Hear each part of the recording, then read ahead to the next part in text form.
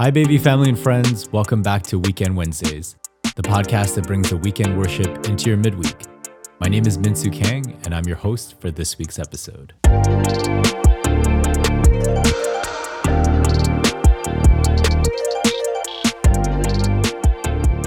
We have reached the moment in the book of Esther, the climax of our story, the destruction of Haman. But before we jump into the episode, I wanted to plug Bayview Glen's upcoming Discovery course that's scheduled for June 4th, 2023.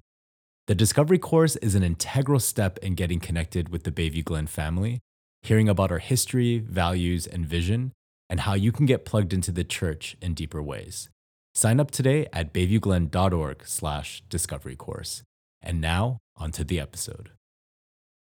Let's summarize what has happened to our friend Haman in chapter 6. Haman just came back from parading his enemy, Mordecai, around the city on the king's horse. In an ironic turn of events, Haman was the event planner for Mordecai's honoring event, not his own. His plans to destroy his enemy are thwarted. Running home, Haman felt embarrassed and annoyed by the entire situation. In seeing his circumstances, Haman's wife and friends say that his downfall and ruin are a sure thing. And they also state that since Mordecai was of Jewish origin, Haman would not be able to stand against him. They saw something divine at play. There was something different about the God of the Jews. It was in this flustered state that Haman was scooped up by the king's eunuchs and rushed to Esther's second party.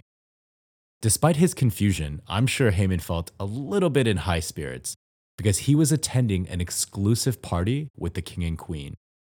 At least he had that to look forward to. But as we will see, those feelings didn't last long. Chapter 7 begins with Xerxes asking Esther again to bring her request to him. "What is your petition?" he asks. Maybe it was hyperbole, but Xerxes was willing to give Esther up to half his kingdom. She had won the king's favor. She had his attention. Speak up, Esther. What is she going to say? Esther begins by asking Xerxes first to grant me my life. Huh? What an odd request. Xerxes probably had a look of confusion on his face. Was Esther's life in danger? What is she talking about? I'm sure that Haman had a confused look on his face too, because remember, Haman had no idea that Esther was of Jewish origin. And then, with much courage, Esther also requests for the king to spare my people, for I and my people have been sold to be destroyed, killed, and annihilated. You could probably hear a pin drop in that room and a deep gulp from Haman. I'm sure he's making all the connections in his mind and thinking, oh no. We can't say the same for Xerxes, though. He goes on and asks Esther, "Who is he? Where is he? The man who has dared to do such a thing? Who dares to threaten the queen's life?" Let's pause here for 1 second. Xerxes and Haman have just found out that Esther is of Jewish heritage. This is the people group that are despised by the Persian Empire and who are set to be destroyed.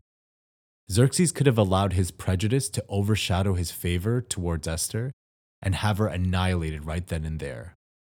Yet, by the hand of God, the complete opposite happens. Okay, unpause. Who is he? Where is he? The man who dared to do such a thing? Esther's eyes shift towards Haman, and with her index finger pointed to him, she declares, "An adversary, an enemy, this vile Haman." Everything has now come into the light. Unknowingly, the king was manipulated to approve of Haman's plan to destroy all the Jews, including Mordecai. Haman did not know that his evil plan had further-reaching consequences. He was plotting the death of the queen. The king would not stand for it. In a hot rage, Xerxes leaves Haman, who is now begging for his life from Esther. He knows what is about to happen to him. When Xerxes returns, he sees Haman falling on the couch where Esther was reclining. He was probably begging for his life in an undignified way. This makes Xerxes even angrier. Will he even molest the queen while she is with me in the house? He is furious. After these words leave Xerxes' mouth, Haman's face is covered before his execution. Harbona, one of the king's eunuchs, informed Xerxes that a pole was set up by Haman's house, one that was intended to impale Mordecai on. The Mordecai? The Mordecai that saved the king's life? The Mordecai that holds the king's honor and favor? Again, in a great ironic reversal, Xerxes orders that Haman be impaled on the very pole that was set up for Mordecai. The villain of our story was destroyed by the trap that he set for himself.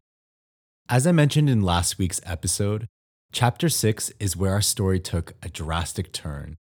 This is where God began to bring about his will through the major and minor events of Esther, Mordecai, Xerxes, and Haman's lives. The honoring of Mordecai was the beginning of the end for Haman, and now in chapter 7, Esther was in the right place at the right time to destroy the enemy of God's people. God wasted nothing in bringing about his will in Esther's story. Even keeping her Jewish origins a secret was used in God's plans. Despite God not being mentioned once in the book of Esther, you can clearly see that his heart was bent in favor of Esther and Mordecai. Unfavorable things may have been done to them, but in the end, those events were redeemed. God's eyes were and still are on his children. Even Haman's wife and friends in chapter 6 clearly saw and declared that God was for the Jewish people and that his will could not be stopped. Haman's death reminded me of Psalm 7, verses 14 to 16. Whoever is pregnant with evil conceives trouble and gives birth to disillusionment. Whoever digs a hole and scoops it out falls into the pit they have made. The trouble they cause recoils on them. Their violence comes down on their own heads. Like a lioness with her cubs, God protects his children from evil with a ferocious love. Haman's life is a clear example of what it looks like to be an enemy of God. You don't want to be his enemy. Haman's death, though unfortunate, displays the fingerprints of God. The Lord is the true refuge that we hide under to protect us from evil. God's intentions towards his children are always good, righteous, and perfect. Intentions are an interesting thing. Because they're not visible, it's sometimes difficult to know how others, or even God, feels about us. Intentions can be assumed, but that can have negative effects on us in the long run. When you think about God's intentions towards you, do you believe that he is for you or against you? Do you feel he is bent towards your goodness or harm? In my earlier Christian life, I felt like God's intentions towards me were evil and harmful. It felt like he always took away the things that made me happy and barely gave me any joy in return. Because no one can last in their Christian walk with that sort of theology, I knew that I had to wrestle with questions related to God's character, his ways, and his intentions towards me. I had an amazing pastor during my university years. He really had a way with words and brought to life the Word of God. One of the messages that I remembered him preaching on was on the goodness of God. He profoundly said, and I'm paraphrasing, if you do not believe God is good, like if that's not your baseline foundation, life will be very difficult for you. And why is that the case? Because we never get everything we want. And if that's the case, what does that say about God? When we believe that God is not good from the start, we will interpret our lives in an insecure way. Life and our happiness within it would be purely circumstantial. God might be good when life is going our way, but if life doesn't go our way, we have confirmed what we believed all along. God is not good. Because of this, we keep God at arm's length. And as such, we try hard to make goodness happen for ourselves. But if we start with the belief that God is good, our lives are not swayed or determined by our circumstances. come what may, we're able to hold onto the hope that everything in the end will work out for our good. Even sin ultimately serves the will of God. And this is not a pie in the sky way to approach life. There may be times that things don't go our way and it pains us, but that pain doesn't ultimately have the final say. Our story isn't over yet. God still remains good and perfect. Harking back to chapter 4 of Esther, I saw in Mordecai's words a man who trusted in the goodness of God. He knew that God was for him. Remember when he said to Esther, "For if you remain silent at this time, relief and deliverance for the Jews will arise from another place?" Despite life not working to Mordecai's plans, he trusted in the goodness of God. He knew that however things turned out, it would be for his good and the good of his people. Flash forward to our story in chapter 7. Haman is destroyed, Mordecai is honored by Xerxes, and the king's favor of Esther allowed her to intercede for the Jewish people. Praise God for his goodness. Praise God that he's working behind the scenes this entire time. Praise God that he knows what he is doing, and because of that, he can be trusted. Even though Mordecai didn't write Psalms 30, I believe he would confidently believe that its words are true of his life. I can say the same for mine. My prayer is that it would be true also for you. You turned my wailing into dancing. You removed my sackcloth and clothed me with joy, that my heart may sing of your praises and not be silent. Lord, my God, I will praise you forever. What do you believe God's intentions are toward you? Do you believe God is good? This week, I would like to encourage you to sit with the Lord, allowing Him to reveal to you what His heart, what His intentions are toward you. As you do, I leave you with 2 questions. The first, when you picture the face of God looking at you, what is the facial expression that you see over His face? How do you think He sees you? This facial expression can be a clue into your internal beliefs about God. And number 2, if you don't get everything you want in life, or if your life doesn't pan out the way you wanted, is God still good? Is He still worthy of your worship? If your answer is yes, praise God for that revelation.